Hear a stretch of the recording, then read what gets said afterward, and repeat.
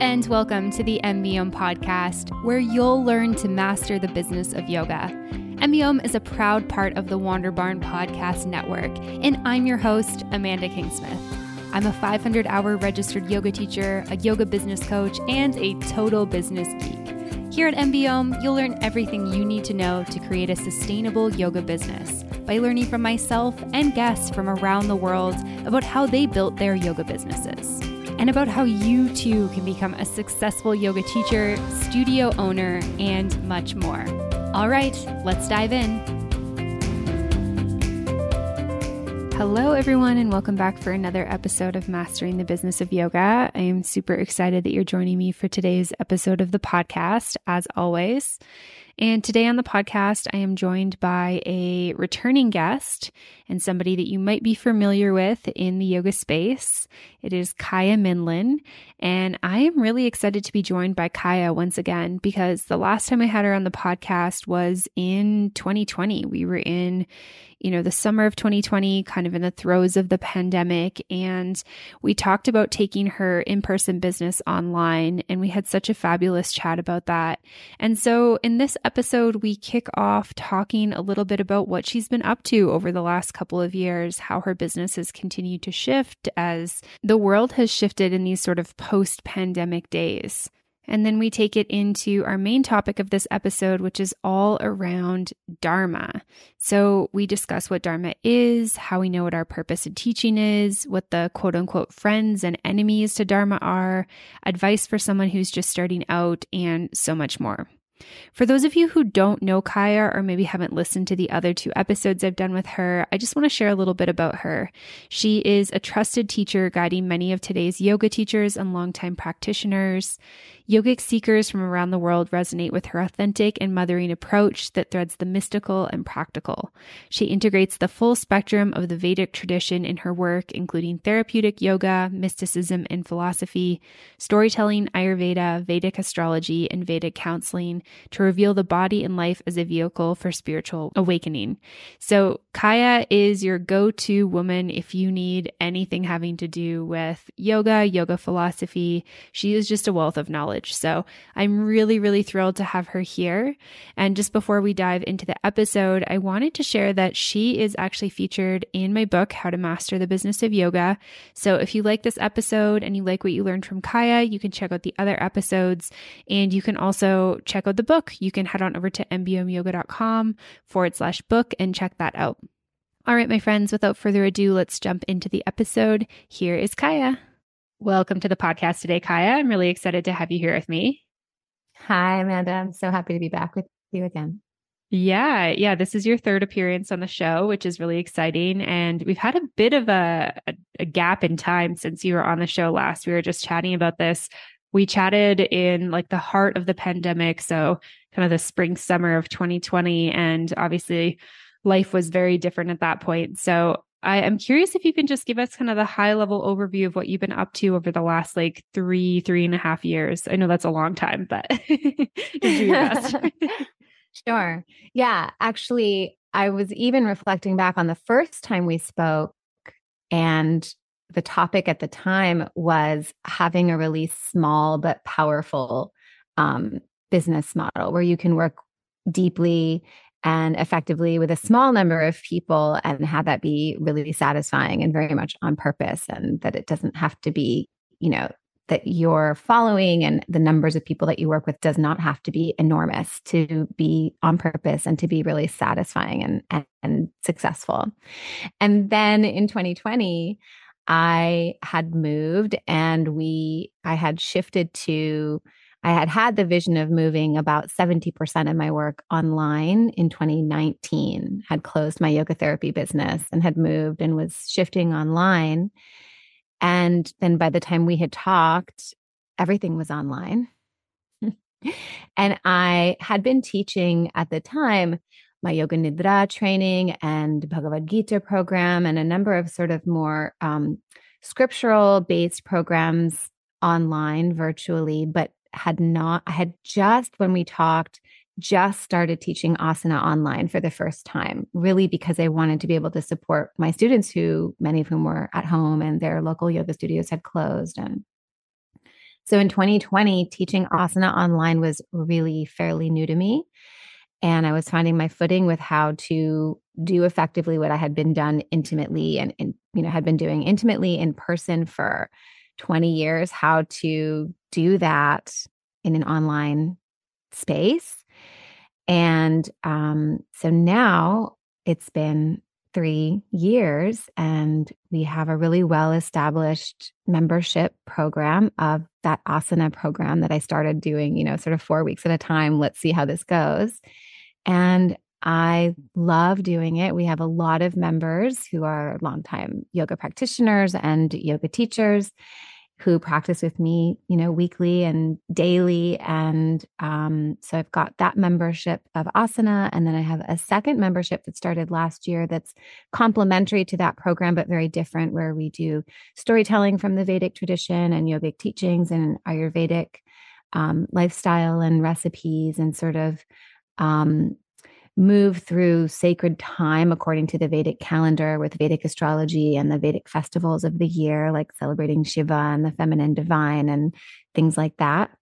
And then I think I sort of did a rough count yesterday thinking about this conversation. I've probably taught at least 40 programs online in the last couple of years, and some of those on repeat. And I've been doing more. I had always done a lot of guest faculty work in person in YTT programs and yoga therapy programs. And now I've been doing that online and more taking on part or all of the yoga philosophy component of yoga therapy or yoga teacher training programs, which is something that, is really compatible with doing things online. So I'm happily in my quiet little village town in nature and using technology to share. Wow. Yeah. Thanks for sharing all of that. It's beautiful to hear the evolution of your business. And I'm curious, are you doing anything in person right now, or is your business like entirely online? The very last time I did something in person was January 3rd, 2020. Wow. And I have wanted to be doing something in person, but it's just been a matter of navigating the fact that we live in a really kind of far off distant town, and um just thinking about where to do that and navigating kids' schedules as my children have gotten older. 3 years ago, they weren't in school and they were homeschooling. And now they both have schedules of sports and alternative schools and piano lessons and all of these things. So I'm actually doing a very small program in person this coming April. And I'm hoping that'll sort of just open the window and get back to some of that original vision. It may end up being more like, 20 or 15% in person, deeper immersions and trainings, and then the rest will continue to be online. Yeah, that's amazing. It's really cool that you've been able to just like build this business. And I know that's something you were kind of manifesting for a long time. And obviously the pandemic just kind of pushed it quicker and maybe in like a bigger capacity than you'd expected. But it sounds like you've done amazing creating all of this stuff. And it's beautiful to be in, a dream location, living the life that you love while also doing the thing that you love. Because so much of the time we have to compromise that, like living in the heart of a big, busy city to have those opportunities to go to without crazy commutes. And I love that technology offers us a little bit more balance. I'm curious if you found any like Zoom burnout, computer burnouts. How do you kind of balance like running your entire business online? Yeah, that's a good question. Yeah, although I want to back up and say that, it was not at the beginning my vision I wasn't thinking, oh, I'm going to have this big, online program. And the mission was never that. It was really at the time, how can I teach what I love in the way that I love and share with the people that are the right fit for me? And people had been starting to come out of the woodwork from different areas and traveling to me. And it wasn't really sustainable. And so the progression into doing things online and with people that are at a distance from me was really kind of slow and organic. I started doing phone courses before there was a Zoom in 2015. Wow. Just because there were people reaching out to me at a distance. But what the vision was that I had these two small children. And now I know that what that's like. And I didn't want to have to be away from them. And I wanted to raise them, in an area that had, nature accessible and that was a small town and was walkable and all these kinds of things. So it was really more about navigating my sense of purpose as a parent with my sense of purpose in my work that drove us, my husband and myself, into a situation of working really exclusively virtually. And then in terms of the burnout, it doesn't really happen for me. And I think it's because I do my best to limit my, online time to my work time. I'm not doing a lot of other things online. I'm not socializing online. I love to do phone calls with friends and, a lot of time in nature, a lot of getting my shoes off and walking the earth, a lot of time reading books with my children. And even when I'm preparing for my work, there's a lot of time where I close the computer and I'm writing things out by hand and doing a lot of quiet reflection. But definitely it has to be something that I prioritize and build into my day. Time in nature, time in front of my altar is a must every single day. And I think that anchors and grounds me. And that has nothing to do with technology other than inner technology. um, you know, really making those the priority and always remembering that the technology is a tool. It's just a means to an end and it's not the end itself. So I don't generally get burnout except when I'm doing long full day programs.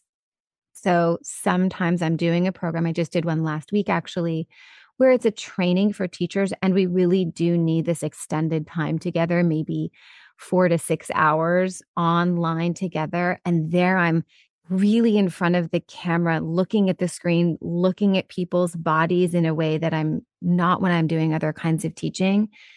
And I definitely am aware that that can burn me out. And so I build before and after, I build into my life sort of protective measures. So, I'm doing the sauna or I'm doing hot springs or I'm seeing my acupuncturist before and afterwards. And I'm, really making sure that I'm buffering myself for those sort of extended times online. Hey, yoga teachers, do you work for a small studio that is in need of a reliable software solution? Too often, the smaller businesses out there get stuck using a complex software solution that's too expensive and a poor fit for their business needs. Paying too much for software features they don't need or use is literally throwing money away. But our friends at Offering Tree have stepped up to help folks just like you. They recently released a version of their studio software for boutique studios called Studio Lite. This package comes with all the features you need to run your studio, including marketing automation, staff payroll, details reporting, and more.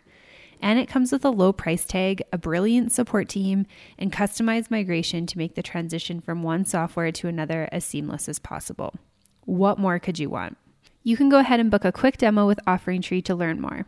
Use the link offeringtree.com/MBOM to access my partner discount of 50% off your first 3 months or 15% off your first annual Studio Lite plan. Once again, that's offeringtree.com/MBOM to get started. All right, now back to the episode. Yeah, I love that. Thanks for sharing that because I feel like this is one of the things I hear from yoga teachers who have been teaching and having their businesses online. But I love all those practices that you mentioned. And it sounds like you've been able to cultivate a really beautiful balance, which is amazing and hard to do sometimes. And one of the things that I love that you mentioned is just like, and I feel like I've just been in this journey over the last, year and a half-ish with my daughters, like figuring out, both purpose in business and also purpose like as a mother. And I think it's one of the most difficult balances, at least for me, to figure out like what is obviously my daughter's the most important, but my business is also important to me, right? And it makes me feel like Amanda, not lose mom. And that's important too for me to show up as a great mom. But it just makes me think about a good segue into today's topic in terms of Dharma and finding our purpose with teaching and stuff like that. So maybe we can head there and maybe just start with what is Dharma for anyone who doesn't know, or maybe they've heard it one time in a yoga teacher training or something like that. Sure. Yeah. Let's start with the definition. I love to do that. So Dharma comes from a root sound in Sanskrit, which is dhr. And dhr means what upholds. So now we have to back up and say, well, what does that mean? What are we upholding what? So Dharma is what upholds, and what we are upholding requires an additional Sanskrit word, which is rita. So rita means natural order, or we could say cosmic order or divine order. Some people will say natural law. I tend to stay away from the word law because it can sound really rigid, and it's not, because it's very much alive and always undergoing adaptation. So we have this rita, which is natural order, and dharma is what upholds natural order. And so for each of us in our lives, then that responsibility of dharma, or upholding natural order, is twofold, or has two parts to it. There is samanya dharma, which means universal order. And so universal order means how each of us have a role to play, a means of participating in upholding universal principles. Now, how each of us does that is going to vary. Universal principles means sort of like morals and ethics and being in accord with the greater good, the natural good. And again, this isn't rigid. So for each of us, how we participate in upholding a sort of universal, big picture sense of cosmic order is going to be varied. Then there is swadharma. Swa is a word that means self, and dharma means to uphold the natural order. This swadharma is what most people are thinking of when they use the word dharma in sort of a modern context. And that means one's own purpose, or one's own kind of inner, deeper value structure and mission that drives their action. So that swadharma is your sense of purpose. And it applies to anything and everything that you do. It's really who you are as a person, and how that inner anchor drives anything and everything that you do, which is going to be multifaceted and complex. So that's my own dharma, or swadharma, to use the Sanskrit. That's a definition to begin with. Yeah, no, thank you. That's a beautiful place to start. And I'm curious, how do we begin by discovering, what this is? Like, is this something where we just like follow our likes, our passions, and we kind of stumble into what we're supposed to do? Do we need to be more intentional about this? Because I think this is something that kind of gets maybe a bit confused between like maybe just general things that are talked about in social media, things that are talked about in like YTTs. And I think it can be confusing for people. Yeah. So now we know what is the meaning of dharma. And the immediate question is, okay, how do I know what is my dharma, as you're asking? How we know is also going to depend on how each of us are built. And for some people, your sense of purpose or deep inner mission is very clear from early on, and you know it. For other people, it takes a long time to unpack. It's more buried and covered up. And that's just going to depend on one's history and sense of self and all of that. So I can name a couple sort of methods for going through a kind of a discovery process. What I recommend if someone's unclear about their personal dharma, their swadharma, is to take some time to reflect. Look back at the whole of your life, all the way back to early childhood, as far back as you can remember, and see if you can pick up a thread that's kind of been with you all along. Or you might find a few threads that have been with you all along that have sort of been unchanging, even while your life circumstance has changed, as you've entered different stages of life, as your community, your environment, and so on has changed, your actions have undergone changes. But is there a kind of a common thread? You can also talk to people that are close to you and have known you for a long time, and kind of ask them, what do they perceive is a description of who you are, or where you shine. You could also look at the times in your life presently or over your past where you've been doing something, and it could be anything. It could be in your personal life, it can be in relationships, it could be in your work. Any time that you have felt in the flow of grace, where you feel timeless, where you sort of are in what people might call the zone.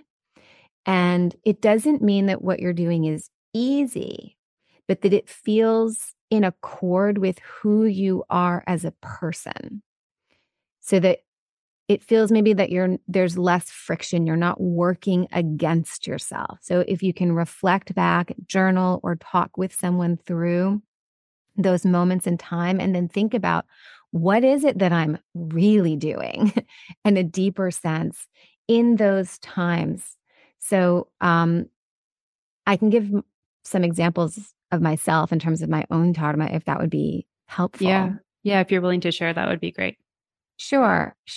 And this is something that I am not constantly, but on a regular basis, I take time to reflect on this so that I can calibrate and check in if things are sort of getting off course from my purpose. So when I reflect back on my whole life, I can see that there's always been a thread where I had a skill for explaining complex concepts. So I even remember, my mom asking me to explain something that she was trying to convey to my younger siblings that they weren't quite getting. I remember teachers calling on me to explain things in a classroom that they were trying to convey to the class, and the class sort of had this glazed over look on their faces. And I remember teachers from very long back all the way through, my whole time in being a student, which continues to this day, teachers saying, Kaya, can you explain this in another way?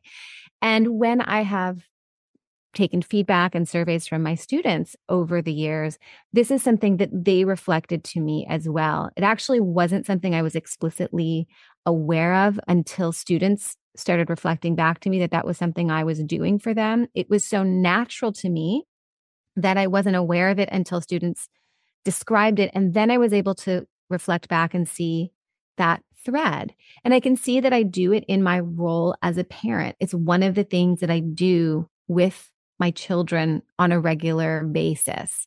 And so I can see that that's the elusive obvious. It's part of who I am, and it's something that is essential in my work. If I'm not doing that in my work, then something will feel off or like it's missing. It's one of the reasons that I love Q&A time. Live Q&A is really essential to my work. One of the reasons is to have a sense of intimacy in the teacher-student relationship. And the other is for students to be able to ask and for me to be able to satisfy that role. It's essential for me. And I think it's really important, in that sharing to draw out that piece that it is often the elusive obvious because your purpose is so essential to who you are as a person and it's with you all the time. It can be really hard to see it. I'll give another example, if I may, from my personal life.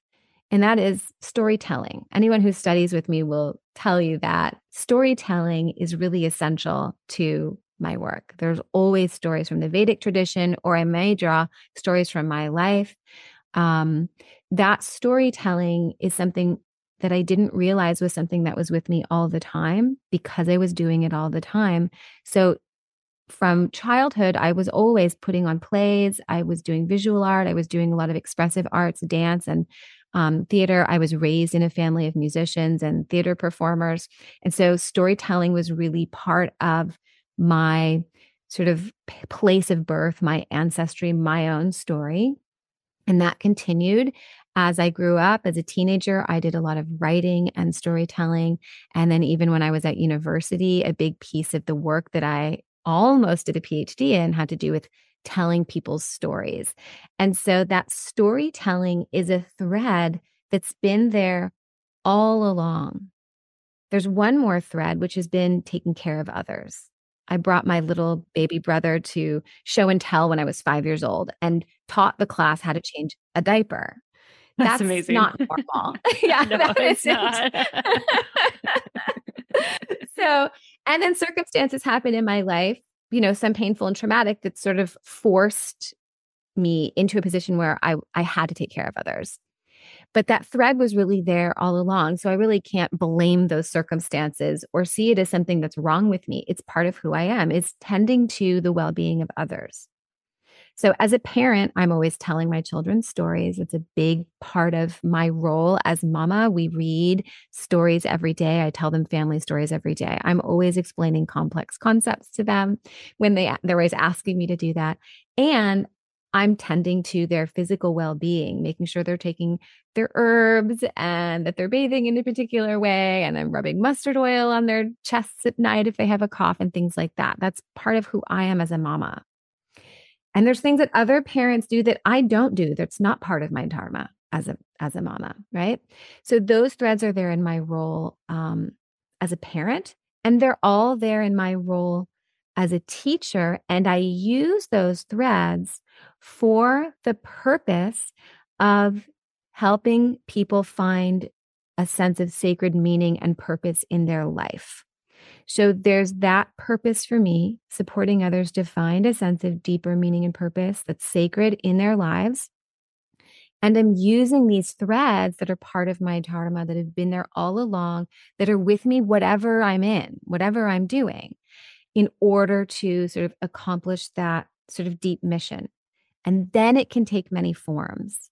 So yeah, you've got to work with reflection, maybe journaling, talking with people who know you, getting feedback from people that you teach if you're a teacher, or work with, your clients that kind of draw that information out, and using your own intuition as well.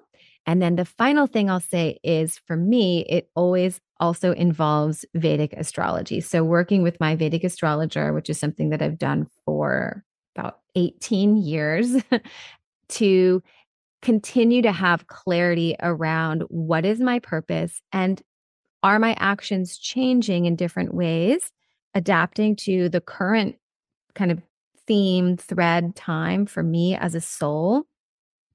And am I sustaining that sense of purpose along the way? And so getting outside wise counsel, for me, it's Vedic astrologer.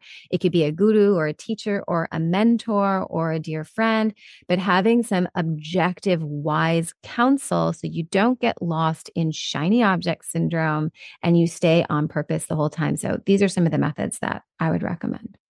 Yeah, that's beautiful. Thank you so much for sharing that. And I'm curious, when it comes to teaching, if somebody feels like their purpose is teaching, how do they know if that is their purpose? And then within that, how do they know like what their purpose is in teaching, if that makes sense? Yeah.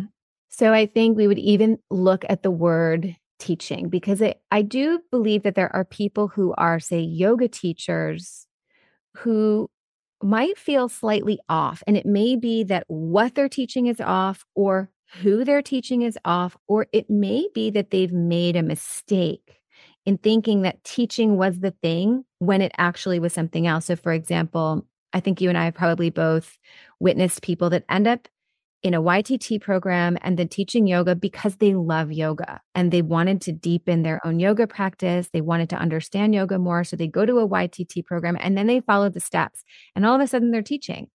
And at some point, some of them will realize, this isn't actually what I wanted to do. This isn't in tune with my dharma, but it just was a default position. And maybe they end up doing something else in the healing arts. And maybe it was the healing aspect of teaching, or maybe they end up being a therapist, or maybe they end up being a school teacher. They loved teaching, but it wasn't yoga and it wasn't yogic seekers that they wanted to teach. So I think a teacher, someone who's in the role of teaching or thinking about whether they want to be a yoga teacher, they really need to go through that same process that I just described, reflecting and asking questions and looking back and thinking about, well, what does being a yoga teacher, for example, really mean? And what does it mean for me? And can that be in keeping with who I am as a person that's changeless? How you teach, what you teach, who you teach in a way can change, but you've got to think about, what is that changeless anchor within about me that means that being a yoga teacher makes sense for me. And then how am I being a yoga teacher and for whom needs to come out of that, although the details can undergo changes. I have a little prompt if you want me to share that, and people could kind of do a little reflection. So we can do a kind of a fill in the blank prompt. And of course, it's not going to be perfect. You might have to adapt the language to meet your personal needs, but you could sort of write on a blank piece of paper. I do recommend handwriting, not typing. Write, my dharma or my purpose is to, and here we're talking about work specifically. Okay. My dharma is to, and then we could say establish or provide, and then it's fill in the blank. And what's the blank? It's going to be a service, a product, a platform, an offering. My dharma is to establish or provide, fill in the blank, service, product, platform, offering, whatever, to inspire or support or guide or catalyze, depending on your dharma, support, inspire, guide, catalyze, blank. And there you're putting in a feeling or a sense. And then you're going to say for, and then you're going to say who it's for. And you're going to say so that they can, and then you're going to put a result. So we could say, you could even do it with parenting. My dharma is to provide. And then you're going to say, what's the service, the product, the platform, the offering, to provide. And then you think about what every parent's role is different. So there's a parent that might be provide stability in the routines. Okay. Maybe that's one parent's role. I provide stability in routines to inspire or support, and a feeling of is the blank, the feeling of, and we could say safety might be the answer, might be the fill in the blank. And then it's for, who's the person? My child. And then it could be so that they can, and fill in the blank. What's the result? It might be so that they can thrive. It might be so that they can grow. And it really depends on who your child is and who you are. And then you can do the same thing with your work. My purpose is to provide blank, to inspire blank, and that's a feeling or a sense, in for whom, and then so that they can, and a result. Mm-hmm. I love that. I feel like that's so helpful. And I'm curious, can this change or shift? Does your dharma change or shift throughout your life? Yeah, it's a really good question. What doesn't change is who you are as a jiva, we would say in Sanskrit. It's very loosely translated as soul. Who you are as a person in this birth doesn't change, right? But how who you are gets expressed does change. So your dharma, that anchor, actually doesn't undergo change. Now, your dharma might be multifaceted, okay? But the outer circumstances will change. So my dharma has not changed in terms of my inner mission and my sort of skill set, how I deliver, what I deliver. How, the means that I use to do that at the deepest core sense doesn't change. But how I deliver it, the method, the means, and what I'm delivering might change. So I talked about my own sort of sense of deeper purpose. And it used to be that I expressed that in a very small yoga therapy practice and teaching practice, in a location to a relatively small number of people. And then now it's the same purpose, and I'm the same person with those same threads, but I'm doing it online, not for local people. And I'm doing different kinds of offerings. I'm not doing hands-on yoga therapy, right? I'm doing other things. But the deeper value structure and the dharma is utterly unchanged. This requires an inner stability, not a rigidity, right? And a flexibility, but the anchor has to stay the same. You can't just be constantly changing because you've changed your mind and you're shape shifting who you are as a person because you don't really know who you are and you are pleasing others. And so you're adapting who you are and shape shifting who you are in order to satisfy other people's needs or your short term sort of goals. It has to have an inner anchor, and then the outer can change, but you're always checking in and calibrating with, is the anchor the same? Can I say yes to such and such, or produce such and such, or teach such and such, and that anchor is still sustained? Or do I lose that inner stability? And then you get really clear about what you're saying yes and what you're saying no to, which does require, again, that reflection and time and patience and sitting with things. Hey everyone, I just wanted to take a quick break from the episode to talk about productivity. It seems like every one of you desperately wants to do more, to be more efficient.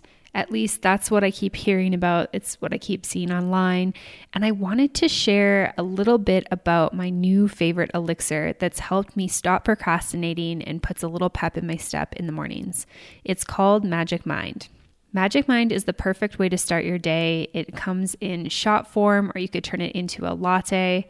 It's made with matcha. It's got ashwagandha in it. It's got lion's mane mushrooms, cordyceps mushrooms, and so much more. And this is one of my favorite parts of my morning routine because it helps me feel more productive and more focused, helps me get more done in less time.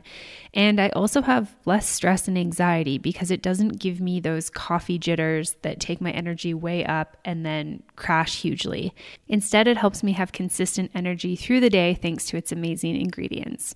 So if you're like me and you want to be more productive, if you want to get more done in less time, then you can head on over to magicmind.com/MBOM and use the code MBOM20 to get 20% off your first order. Once again, that's magicmind.com/MBOM. And when you're checking out, put in the code MBOM20 to get 20% off. All right, now back to the episode. Mm-hmm. Yeah, I love that. I was thinking too, because it's like, I love the idea of like the purpose and like your soul and your life's path doesn't change, but it's kind of how it shows up, how you're doing things, what you're offering.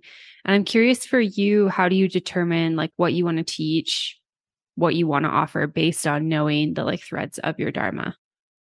What I'm going to teach, getting sort of inner information about that kind of happens in a lot of different ways. And then I take time to check in with it. So sometimes I'll get a really strong intuitive hit or moment while I'm teaching. It happens a lot in my asana teaching, because in my online membership program, I do 4-week-long series, and it's always around a particular teaching point, theme, contemplative point from the tradition, and they come in 4 weeks. And usually by the third class, I'll have a moment, sometimes in the fourth class, where something is trying to emerge out of me. I'm trying to say something, or there's something that I want to teach, an asana that I want to share. And I'm recognizing it's connected to this series and theme, but it isn't really in it. It's the next thing. And so it's sort of this coming out of me, emerging in the moment, what's going to be next. And so then I'll sort of write it down and then I'll sit with it. I won't immediately, unless it's a very strong intuitive moment, then I'm like, that's it. Usually I sit with it and witness it. I write it down. I might even bounce it off my husband, who's a Vedic astrologer, and say, does this make sense given what's coming up in the astrology next month? I might wait for omens in the form of something happening while I'm thinking about it, or omens in the form of a student asking me a question that is connected to the thing that I'm thinking about. So very often there's an inner intuitive hit. Occasionally I run with it, but usually I sit with it. And that's, that intuitive moment while I'm teaching. There's other times when an idea just kind of keeps coming in and I don't know where it's coming from or why, something bubbling up, and it might be extremely vague. And then I sit with it for a much longer time. And I might go to wise counsel, my mentor in my guru lineage, or my Vedic astrologer, and I really take time to let it form. So, for example, the membership that I mentioned earlier, the Nectar of Time, that was something that was extremely vague. For about 9 months, I had to sit with it until it took form. And then even once I birthed it out into the world, it kind of continued to take form. So for me anyway, there's not like one clear means to knowing what's next or what I'm going to teach. And certainly some people teach kind of the same thing over and over again, and that's part of their dharma. There's absolutely nothing wrong in that. I'm someone that's does some repetition, but I'm also always producing something new. And part of the reason for that is part of my dharma has to do with sustained relationships over time. So I have students that have been studying with me for 19 years, 14 years, 10 years. And so I'm always in a mode of being in service to that long-term relationship, which means offering new things on a regular basis. That's part of my dharma. But I want to be really clear, someone else's dharma might actually be the kind of rinse and repeat model. And there's absolutely nothing wrong in that. That's who they are as a person. And that works really, really well for some people. Mm-hmm. Yeah. Thanks for sharing that. And it's kind of making me think that I feel like it's, just in life in general, it's so easy to kind of get distracted by like the shoulds and like other people's opinions and stuff. So I'm kind of curious when it comes to like purpose and really tuning in with this. Obviously, we've talked about those internal practices, and I think trusting your intuition sounds like a really big one. But how do we make sure we don't kind of get off path or get distracted by other people, like, telling us we should do this or we should do this or, et cetera, et cetera? Yeah. This is a particular problem for people that are in a yoga teaching profession, in my experience, because I would say about 90%, and I'm almost underestimating there, of yoga teachers have a hypermobile body-mind pattern. And that pattern is one of a people pleaser. And it's unstable. So what ends up happening is it becomes very, very easy, just as the body kind of easily goes into extreme angles, one can let themselves as a person bend to the moment, bend to the shiny object, bend to what someone else wants, bend to a trend out of a lack of clarity about who they are as a person. So there's a lack of inner stability and inner sense of who they are. So it's really easy to want to imitate someone else, to see someone else's success or their own resonance and think that what they're resonating with is what the other person's doing and want to imitate that or copy that. So I would say that it really does go back to that shiny object syndrome does go back to not having that inner stability. We really have to develop a deep sense of inner confidence. And this is really a yogic kind of confidence where you shed unworthiness. It doesn't mean you know everything because you have integrity. You can intellectually understand you're not perfect and you don't know everything, but also you are worthy. You're here for a reason. Your soul took birth in this life with these circumstances for a reason that's beautiful and purposeful and unique to you. And you've got to do some deep work on your own, or as I said, with others, to get clear about that. And then when opportunities or circumstances or trends or desires arise, you can go back to that deeper sense of purpose and slowly make a choice about what's appropriate. And for those listening, if you know you have a default pattern of people pleasing, of bending to a circumstance or bending to a trend or saying yes to things that you later regret because you realize this isn't actually in tune with who I am, I strongly encourage you to take on a practice of no. Practice saying no every time you're asked to do something, or let me get back to you, or I'll think about it. And make that your new default. then go back and take time to calibrate, because where this pattern is there, it's very difficult. You cannot do that calibration in the moment, particularly if other people are involved that you want to please and you want to feel worthy and you want to be liked. You will get caught up in other people's likes if you want to be liked, in other words. And so you have to say, let me get back to you, or I don't know, or I'll think about it, and then retract, go to your own space, use all of those methods and take your time, and then get clear about whether this really is a yes or a no. And there you've got to be really stable in yourself and feel comfortable saying no to things and trust that the right yes is going to come along. When you see someone that you resonate with, know that you're resonating with the resonance. So I'll give an example.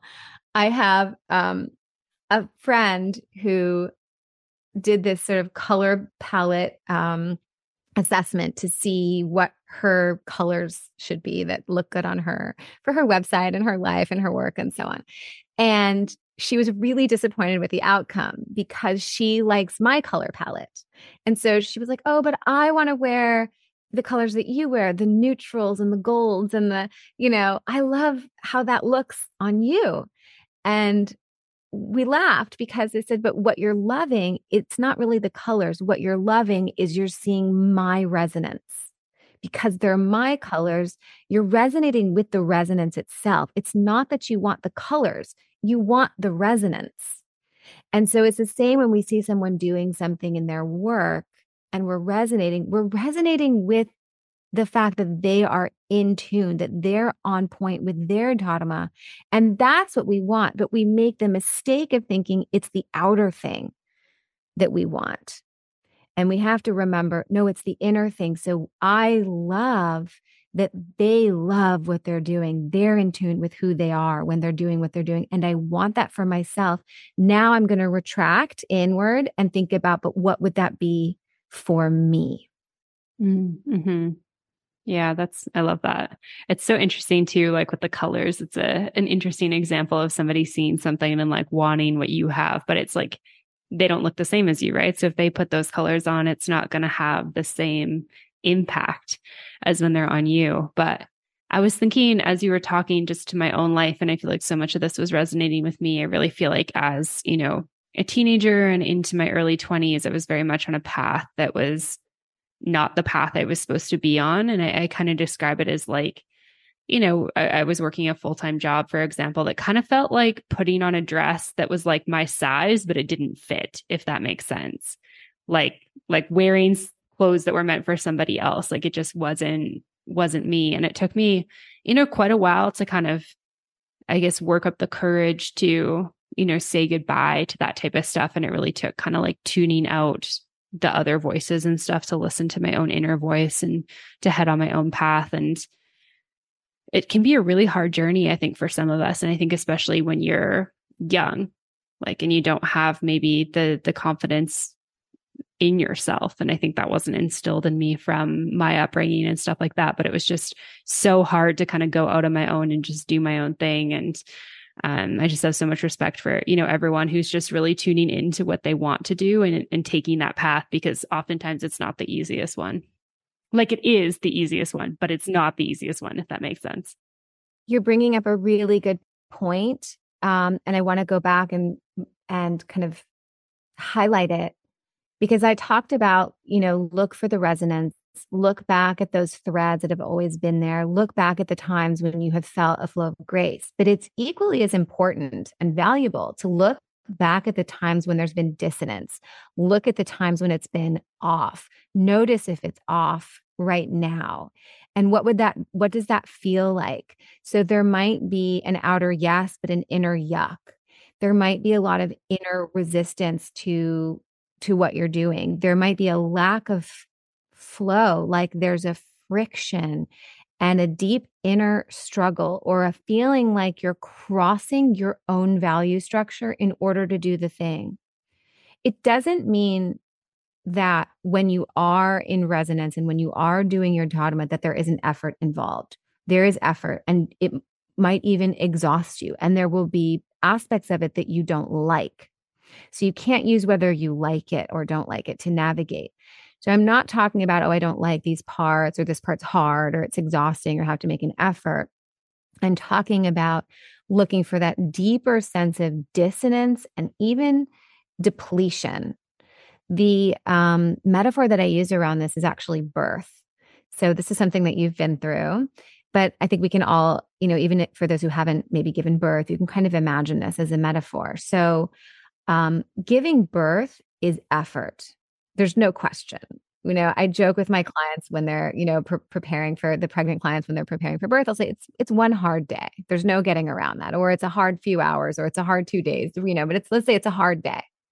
Okay, they don't call it labor for no reason.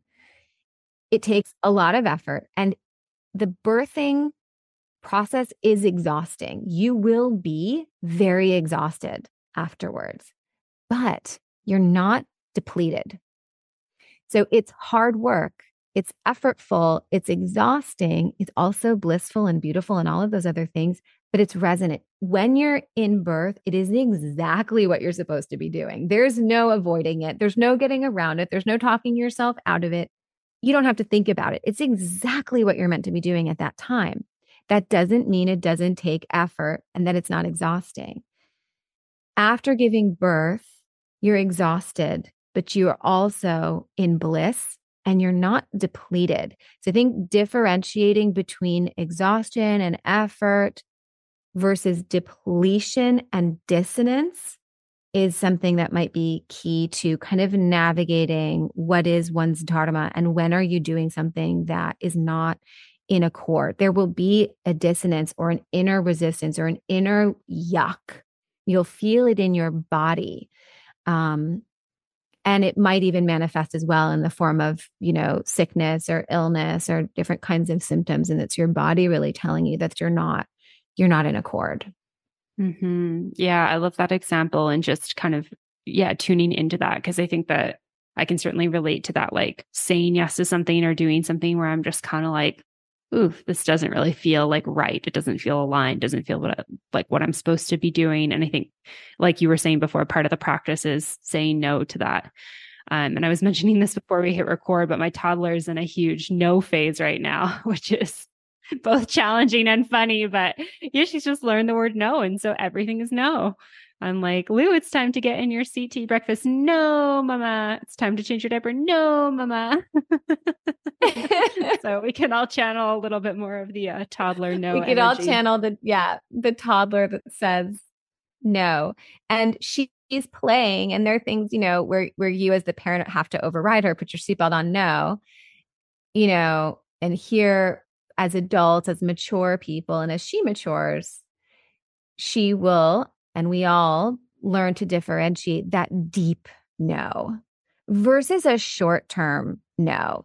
Short-term, sort of superficial no is likes and dislikes. The Sanskrit is raga dvesha. People who have studied Patanjali will know these words, raga and dvesha. And that's likes and dislikes, preferences. And they're relatively outer, more superficial. And so you can't determine your dharma and make your choices in your work or your life based on like, dislike. You have to set those aside and think deeper. So I would replace like, dislike with, is this in accord or is this in discord? And sometimes what's in accord with the deeper values and the deeper mission and purpose, sometimes what's in accord you like, and sometimes what's in accord you don't like. So you have to ask what's in accord and then what's in discord, because sometimes something that's in discord you like my friend liking my colors. She likes the colors, but they're not in accord. So sometimes what you like is in accord and sometimes it's in discord. And so you've got to go back to that central channel. And this is a beautiful thing to teach our children. I love teaching my kids to listen to their intuition and to really hone it, and also to differentiate between their short-term raga dvesha, likes and dislikes, versus that deeper sense of knowing. Mm-hmm. Yeah, that's a beautiful teaching to give to anyone, but especially to a child as they're learning and growing. And one of the things that I wanted to ask you about was just around, especially with motherhood and stuff, like if your purpose is both with your work, but you also have purpose outside of your work. So maybe that is something like being a mom, or maybe being a dad, or being a parent, or, supporting your partner, or, something like that. Like if we have those responsibilities that we feel like are aligned with our purpose, how do we kind of navigate these like two things that can really kind of, I guess, be at odds with each other sometimes and find that balance? Yeah. I think do your best to find a common thread. So where it seems like you're navigating different purposes that are in conflict, see if you can, again, reflect, kind of go inward, contemplate, is there actually a common thread here? Now you have to organize your life. And maybe this is a scheduling issue and how you're ritualizing and routinizing your life so that you can satisfy the different aspects of your purpose. But is there some common thread so that you're not shape shifting? You're not changing who you are.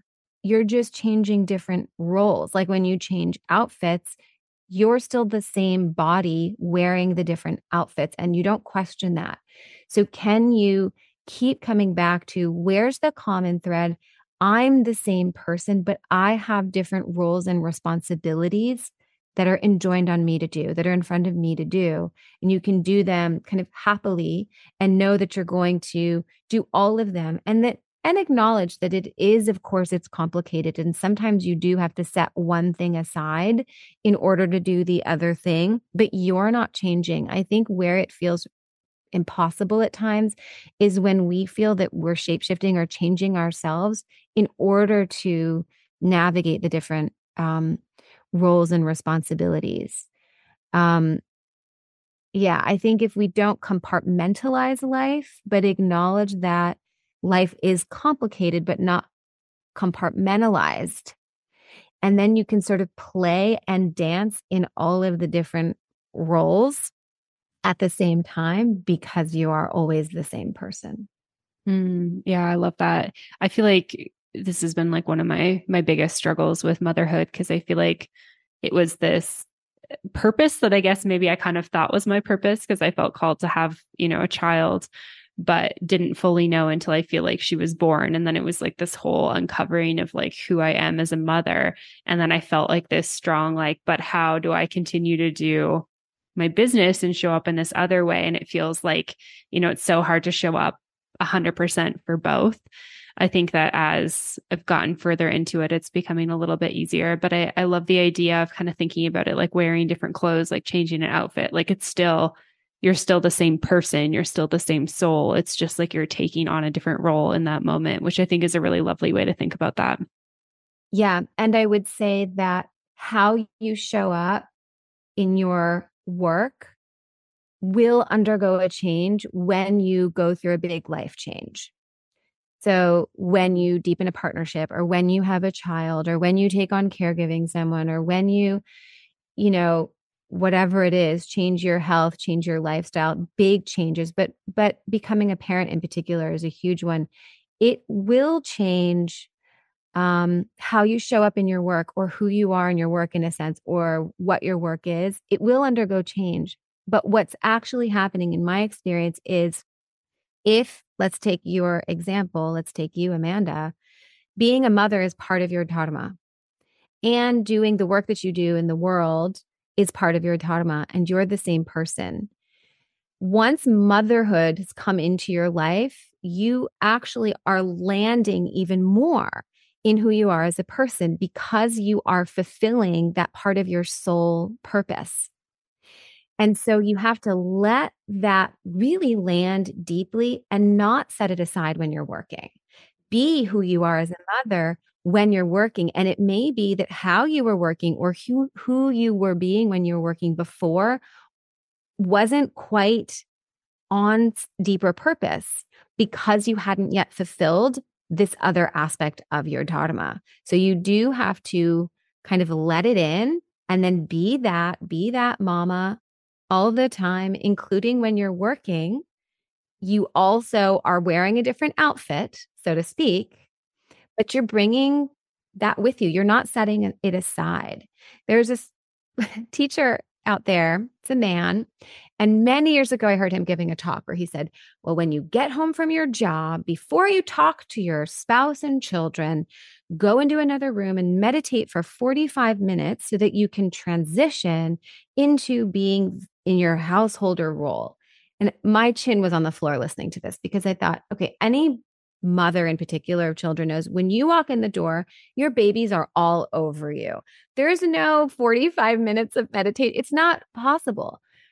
The only reason someone needs that is if they're being one person in their work and a different person in their home life.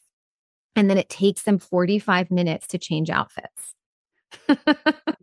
But if you're the same person, or they're not even changing outfits, right? They're changing their whole structure.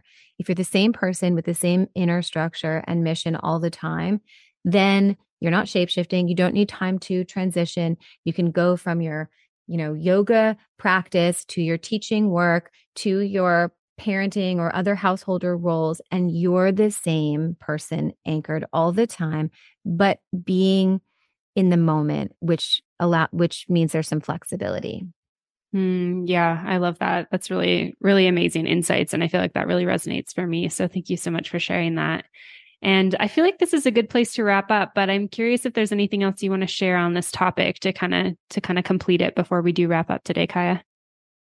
Yeah. Let's do a list of the enemies and the friends of Dharma. How does that sound? Okay. So these are the enemies of your Dharma. Something to think about. Perfectionism, intense desire and aversion, distraction, idealism, low self-worth, inner instability. And these are the friends of Dharma. Trust, self-care and self-love, openness to growth, ongoing exploration, enthusiasm, rest, and time. Amazing. So really leaning into those friends of Dharma as opposed to those enemies. Yeah. Yes. Wonderful. Thank you for that. I feel like I could just keep you here all day, but I do feel like we should wrap up. So thank you for everything that you've shared. And I'm curious if anyone wants to, learn more about you, maybe dive into one of your programs, check out your membership. Where can they find all that info? Yeah, they can find me at Yoga with Kaya, all spelled out, KAYA.com, and they'll find all the different programs, certification pathways, studies, memberships, all right there. And they can also find me on Instagram under my name, and we have a lot of fun there too. Awesome. Thank you so much for coming back on the show today. Thanks for this amazing chat, for all your wisdom. As always, you're just a beautiful presence to be in. So thank you so much. Thank you so much, Amanda. Lovely to spend an hour with you. All right, yoga teachers, I hope that you enjoyed that episode of the podcast with Kaya Mindlin. Make sure you go check her out, give her a follow. I also wanted to share she offered us a little discount code off of her online programs. So if you guys are interested in that, you can head on over to yogawithkaya, KAYA.com/online-programs and use the code MBOM20 to get a discount off any online programs. And we'll make sure that there's a link for that in the show notes as well, but just wanted to share that. But make sure you go check out Kaya, follow along, see what she's up to, all of that good stuff. Of course, a big thank you to today's sponsors of the show, Offering Tree and Magic Mind. Make sure you go check them out, see how they can support you in your yoga business. And a big thank you to you. Thanks for being here. Thanks for listening. And thanks for all of your support. That's all from me, and I will see you guys next week. Okay, bye for now. Thank you so much for tuning in for this episode of the podcast. To find links, notes, resources, and everything mentioned in today and all episodes of the show, you can head on over to mbomyoga.com. You can find the podcast and myself on Facebook and social media at Mastering the Business of Yoga.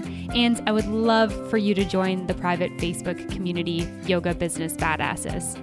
If you have any questions, comments, or feedback, please make sure you reach out to me at info@mbomyoga.com. And last of all, if you enjoyed this episode of the show, please make sure you hit subscribe and leave a review for the podcast. It would mean the world. Thanks so much for listening, and I'll see you next week. Namaste.